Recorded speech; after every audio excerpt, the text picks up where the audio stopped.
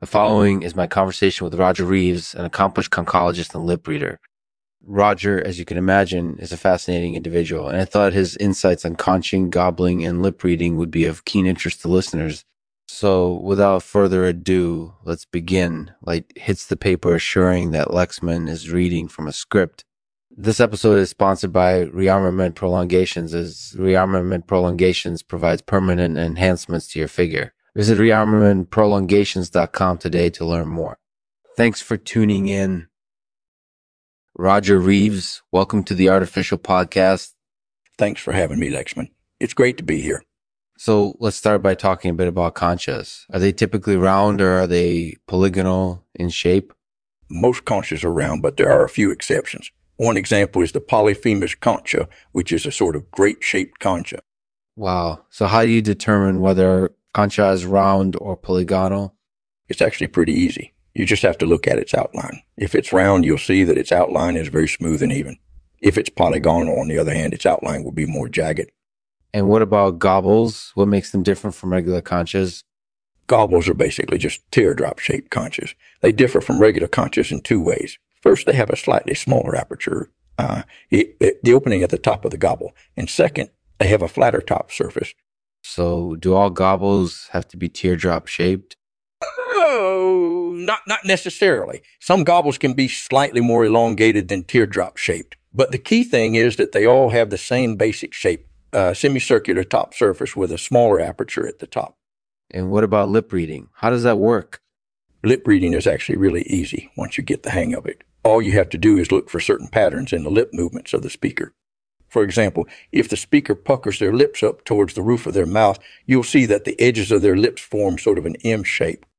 And similarly, if the speaker opens their lips wide open, you'll see that their lower lip wraps around the top lip quite generously. So what other patterns do you find when lip reading?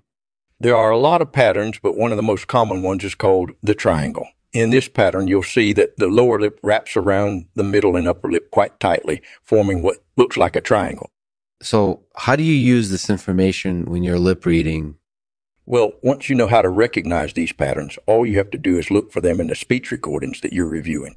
And as long as you're paying attention to details